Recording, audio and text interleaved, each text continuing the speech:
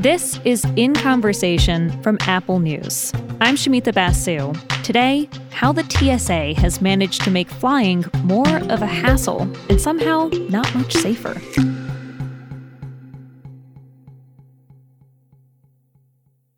Let's go back to 2017. A man in his late 30s goes to the airport in Detroit to fly home to Toronto. So he's tall, brown skin, South Asian descent, facial hair, and he's wearing a turban. He passes security without any issues. No metal detectors or other alarm bells are set off. But then, on the other side of the checkpoint, he's stopped by two TSA officers. And say, look, we're not going to let you get on your airplane until you go through additional screening. So you need to come back with us, get a pat down in a private room, take off your turban. The man is sick, and asking him to remove his turban is against TSA protocol. It's considered a violation of a sick person's religion. So the man pushes back and says he will not remove his turban. They go back and forth. He refuses. They threaten to escalate. And then it's not until this guy produces a passport that says he's not just some random person, but he's actually a Canadian government minister named Navdeep Bains, and that he is officially recognized by the U.S. government as not a threat. And that's the point that they back off. Now, most of us don't have the backing of one of our closest allies. We don't have diplomatic passports. I mean, what are you going to do in that situation? You're just going to submit and then let them do it and maybe complain about it afterwards.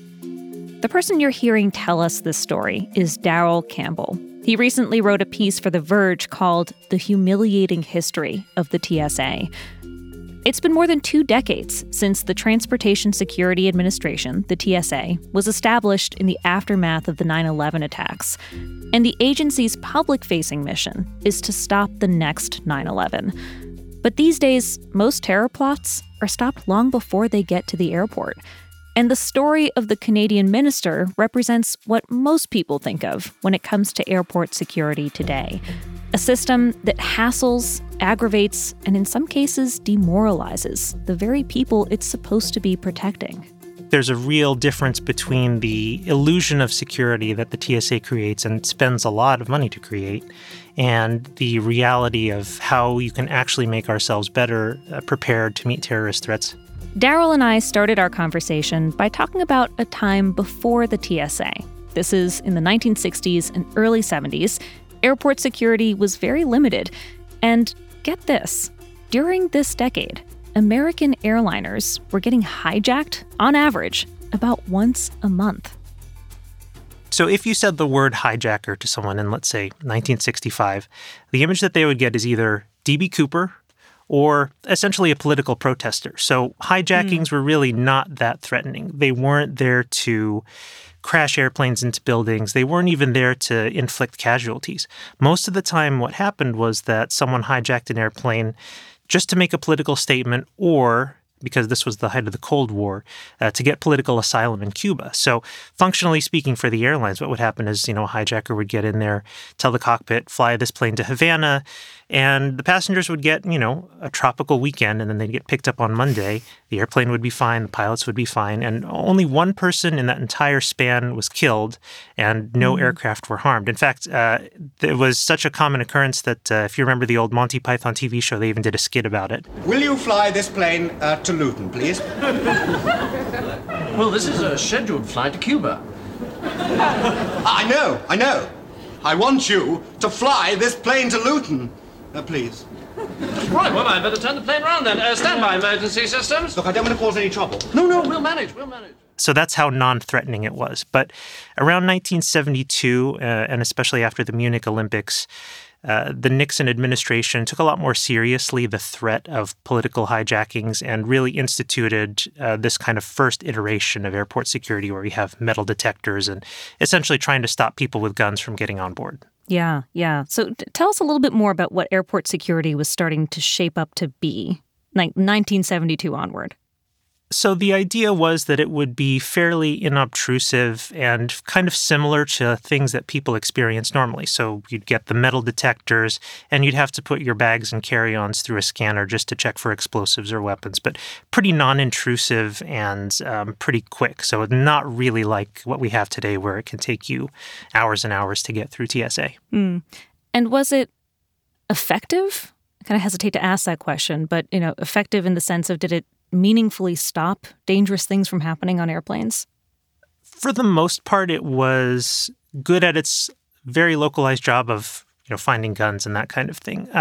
We know, for example, that every so often the FAA would test these screeners, send people with fake weapons through and see if they actually got detected. And the success rate there was pretty high. It was about 80%.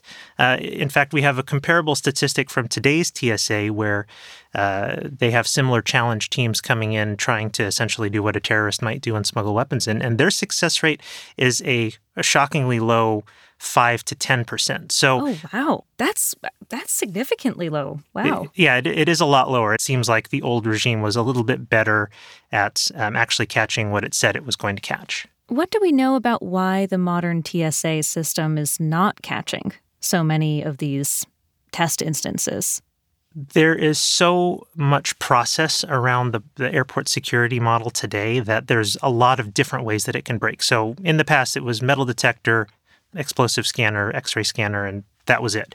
But now you've got the shoes and the liquids and the body scanner, and there are so many other ways that people can exploit these things that are kind of ostensibly designed to make it safer, but in reality add a lot more complexity to the whole process. I think a lot of people know, or at the very least they might remember, that the TSA, as we know it, was really created after 9/11. I thought it might be helpful actually to talk about what happened and what went wrong on that day.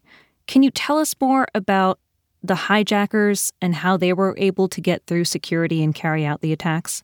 Well, if you remember, the old version of airport security was designed to detect bombs, large knives, and really individuals. And what the 9/11 hijackers exploited wasn't so much a process gap or a technology gap, but kind of a mentality gap, if you like, that there was really just no idea that people could spend years learning how to fly airplanes, organizing themselves into groups, and then en masse hijacking 3 or 4 airplanes at a time.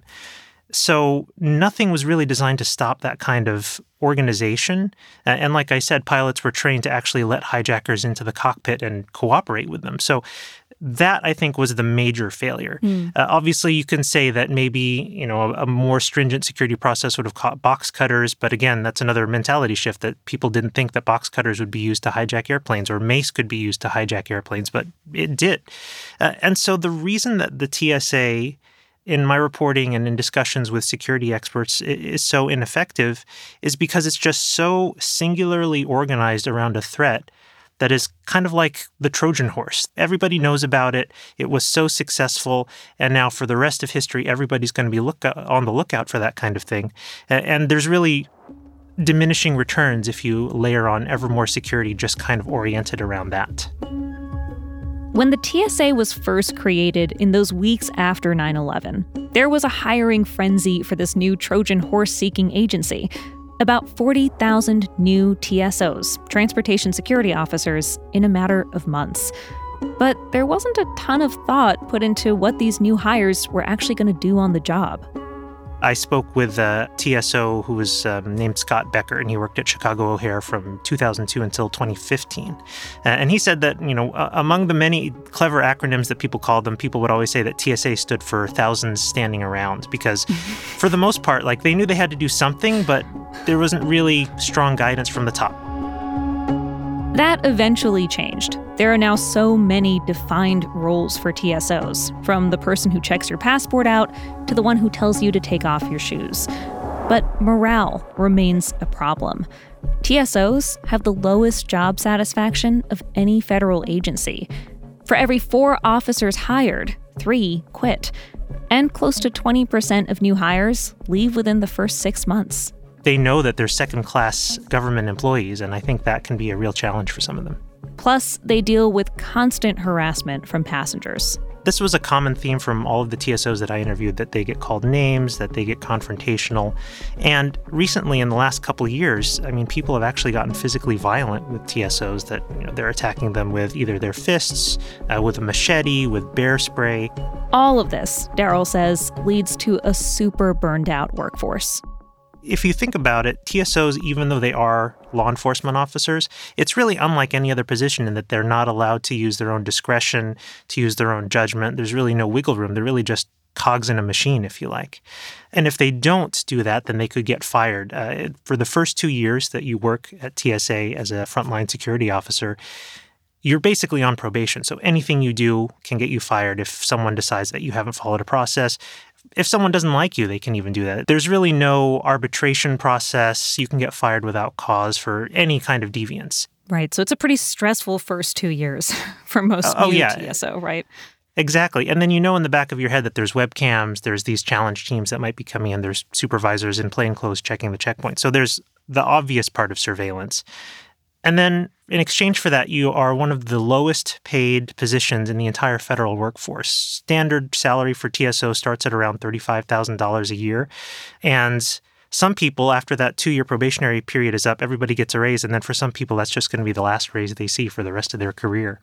There's someone in Dallas here where I am that said that, they got that 15% bump and then nothing. And they'd been at the agency for almost 2 decades.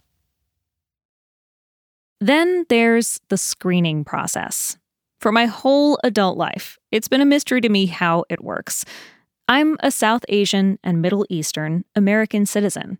I get pulled aside for quote-unquote random checks nearly every time I fly. And when I strike up conversations with other people in these random lines, we always say the same thing. It sure doesn't feel random to us.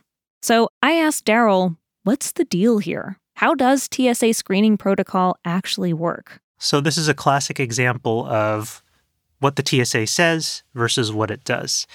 On paper, the TSA is not supposed to do anything unlawful, any kind of profiling, anything that would treat an entire class of people a different way just for the sake that they belong to a specific ethnic group or they look a certain way.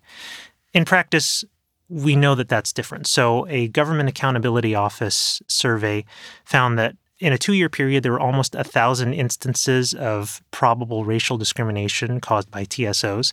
And we know that the TSA itself collects statistics on the number of complaints it gets, and they range in the hundreds of every year. But even though we have hundreds of instances on record, the actual number is probably a lot more. I think that's what's so troubling about it, right? All the uncaptured instances. Has there been any formal effort to catalog these instances in a way that would be a meaningful catalyst for change? It's pretty piecemeal. The Government Accountability Office is probably the most consistent one, and they release a report every couple of years, specifically on TSA. But we don't see anything happening other than the TSA responding in letter form and promising to do better, but also saying that we're not doing anything illegal and everything we do is done in the name of security. You also discuss and describe in pretty vivid detail a lot of gender discrimination that happens at TSA. One person that you spoke with, a trans woman, says that whenever she flies, she's pretty much guaranteed to get a pat-down from the TSA. So what seems to go wrong there? So this is an example of the TSA deploying technology that's really kind of half-baked. So we all know the body scanners, the ones where you stand up and you put your hands out and it kind of spins around and does its thing. I didn't know this, but when you go through, the TSO actually has to press a button that says, we're going to scan you either as a male or a female. And the reason why is because if it didn't have that input, everybody would get scanned and everybody would have to go through a pat-down because these machines just aren't really calibrated to do a good job of capturing the difference between, let's say, hair and a bomb, which is not very, it doesn't inspire confidence, let's put it that way. So what are some of the misconceptions that are built into that algorithm that make assumptions? Yeah, so this is where I spoke to one of the world's leading experts on what they call automated gender recognition. Their name is Os Keys, and they're a researcher in computer science at the University of Washington. And what Os said is, essentially, if you hit the female button, what it's telling the machine is that, okay, ignore long hair, ignore a bra under wire, but don't expect anything, any fleshy protrusions around the groin area, and then vice versa for males. So it kind of encodes this idea of gender based on, Western norms, based on sort of biological differences that may not reflect what people actually experience or what people choose to present themselves as. And this is where, Victoria runs into problems because she says that if she gets scanned as a female, then her groin sets it off. If she gets scanned as a male, then her chest sets it off and her hair sets it off. So it's really a no-win situation. And then when you go through and actually get a pat-down, this is not a light frisking. This is an 18-step process. The TSO has to put their hands inside the waistband of your pants or skirt. They have to press on your chest, on your buttocks, on your thighs, on your groin. It's really unpleasant, and it takes a lot of time. So you can imagine just this entire category of people that's subjected to a pat-down, not because they're a threat, not because they have any concerning behavior, but just because the machines are not very good. And that happens every single time, and it makes people not want to fly and not able to exercise their freedom of movement around the country. Daryl told us a story that illustrates how the current system harms both passengers and TSOs. One day on the job, an officer named Jay Cooper was scanning boarding passes and IDs when she heard crying coming from the back of the line. A family approached with a relative who was in a wheelchair. She was hunched over and unresponsive. Cooper learned that she had died sometime after checking in. That created this weird gray area because as long as they had a ticket in hand, but because they hadn't been to a doctor to issue a death certificate, as far as the airline was concerned, from a legal point of view, they felt like they were still obligated to carry that person to their final destination. Cooper knew that she had to follow the protocol or risk losing her job. She was in the uncomfortable position of obligating one of her colleagues to essentially check this corpse for explosives, weapons, and it's a fairly intensive process. So, it was something that she had to obligate someone to do that was pretty traumatic. Eventually, Cooper quit. She said she just couldn't take working in that environment anymore. Even though you have this situation that's really uncomfortable for everyone, the family knows it, the TSO, Jay Cooper, knew it, she still had to do her job exactly the way she was told, or else there would be severe consequences for her all the way up to firing. So that humanity, her kind of innate empathy with the family was directly in conflict with what her job told her to do. And I think that was the central tension of that particular story that I really found compelling. In a lot of ways, there really is no bad guy here except the process. And you feel for the family and you feel for both the TSO. And I thought that was really important. Let's come back to what this is all supposed to be about, which is safety. I feel like the reason that people, mostly begrudgingly, but just at all, are willing to put up with this is that supposedly it's making us safer. But you argue in this piece that that's not really true. So tell us, what does the TSA do to actively prevent acts of terrorism today? Every new process, every new technology that gets thrown into the mix adds a cost, whether that's in terms of people's time, in terms of budget money, in terms of people's civil liberties and their trust in government. And I think there's really not enough attention paid to the practicalities of what's going on in the security process. There's actually a really clever way that a professor named Mark Stewart tried to really square the circle. So he said, okay, we don't necessarily know what the TSA stops. They may not be telling us, but let's take them at their word. And let's assume that they stop an attack on the U.S. that causes 9/11 level casualties about once a decade, and that they're both 100% responsible and 100% effective at stopping that risk.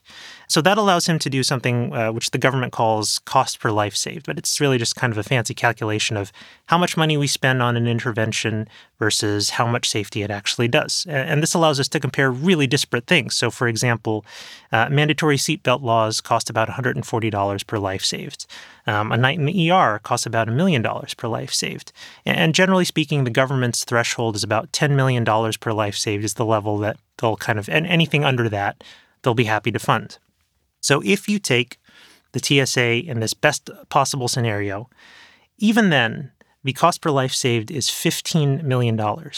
And if you take more realistic assessments of both the level of threat and the TSA's effectiveness, then that number becomes $667 million per life saved. So almost 70 times what the government should theoretically be willing to pay. And that comes with a real consequence because the TSA, we've spent $140 billion since 9/11 on budgeting for the TSA. In fact, the TSA's budget is twice what the FBI spends on counterterrorism and counterintelligence. But what do we have to show for it? So just to be clear about what the TSA is doing today, what would you say is its literal functionality? It might talk about counterterrorism, but literally on the ground, what does the TSA do? What is it responsible for? And does it create safety in any way?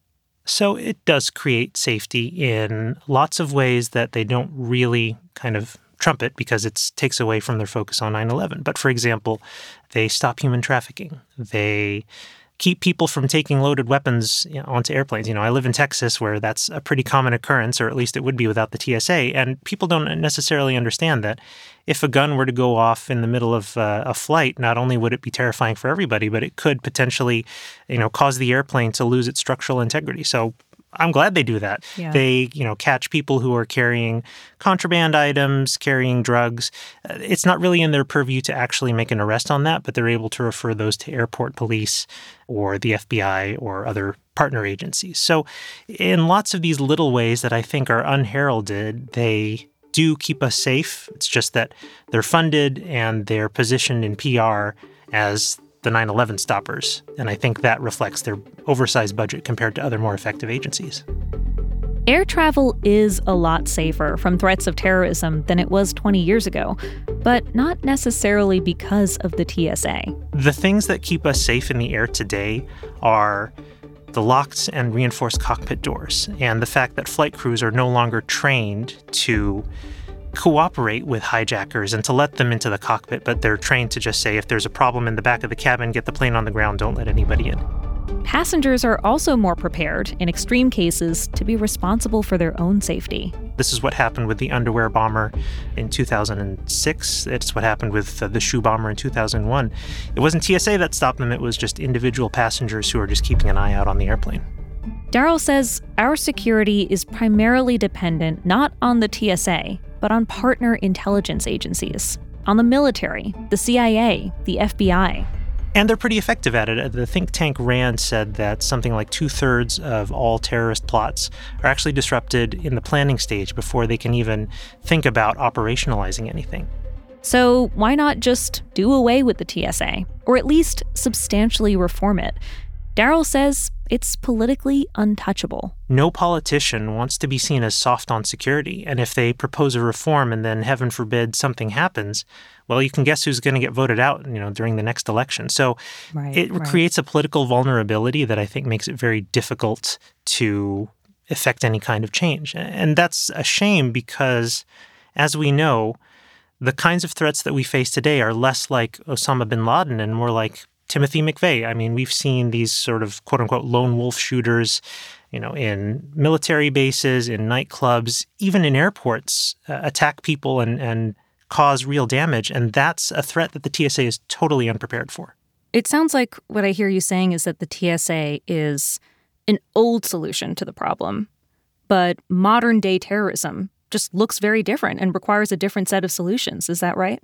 I think that's pretty accurate. I think there's a real difference between the illusion of security that the TSA creates and spends a lot of money to create and the reality of how you can actually make ourselves better prepared to meet terrorist threats. I think there really needs to be a more agile system, more feedback loops, just more recognition that the main threat is not post-security anymore, but it's actually involving the whole airport and involving people who get radicalized online and aren't necessarily trying to bring down a whole airplane, but just trying to create casualties in whatever way they can. So we have evidence that the threat has changed so much. Why hasn't the TSA? What would a better system look like? What would it mean to improve the experience of air travel in a way that also keeps us safe? I think we would have to take a really hard look at the level of time that gets wasted versus the level of additional security. And I think there's pretty clear instances of diminishing returns on, every new policy that comes in. One easy one is, I think, just rethinking the whole process of body scanners. I think there are more effective and fairer ways to really make it possible to detect explosives and guns in ways that don't require these kind of non-functional scanners. I think that one would be a really good case for bringing dogs in who can sniff, gun oil and explosive residue and so on, in a way that's both not as obtrusive, a lot faster, and a lot fairer in terms of not, excluding trans people or people who can't stand up in the scanner and relegating them to a pat-down every time. I think more behavioral-based security would be good. So I'll give you an example here. So we've talked about here in the U.S. where it's a lot more profile-based, where people are subjected to additional screening based on the way they look or the way their name sounds. A couple of years ago, my wife and I were flying through Rome, and we were having an argument about who's going to take the heavy bag as a carry-on. And then eventually someone came up to us and, started chatting with us and asking, okay, where are you going? Can I see your ticket? Blah, blah, blah. And it wasn't until they went away that said, oh, I think I just got screened for extra, which, makes sense. It was a potentially suspicious behavior. But it didn't feel like I was being, taken by the collar and shunted into a room and given a pat down. It was obtrusive. It did its job. And I think it does, make everybody safer. But it's done by a professional who has discretion, who's trained to make the experience as painless as possible, and who I think is probably doing a better job of focusing on the right threats rather than focusing everything on everyone and hoping that they kind of catch one just by sort of the law of numbers. You mentioned earlier that some people refer to 9/11 as our Pearl Harbor of this time, but you argue that it might make more sense to call it our Trojan horse. So what do you mean by that, and what's the lesson there? So the Trojan horse example is just a strategy that was so successful, so devastating, and so infamous that essentially it's never going to happen again in history. And the Trojan horse itself never really kind of happened again either. And I think 9/11 was a one-and-done kind of thing. People know now that they'll have to fight back if terrorists ever try to hijack an airplane using the same tactics. Pilots know that they're not going to comply with terrorists anymore. And so I think focusing so relentlessly on that in an age when you only have limited time and budget and resources really ignores the ways that the threat of terror and the threat of anything to aviation safety has really changed and has become more, broad-based. So when people are thinking about how to inflict damage on the air travel system, it's not just onboard airplanes anymore, but it's at the security checkpoint or in the parking lot outside.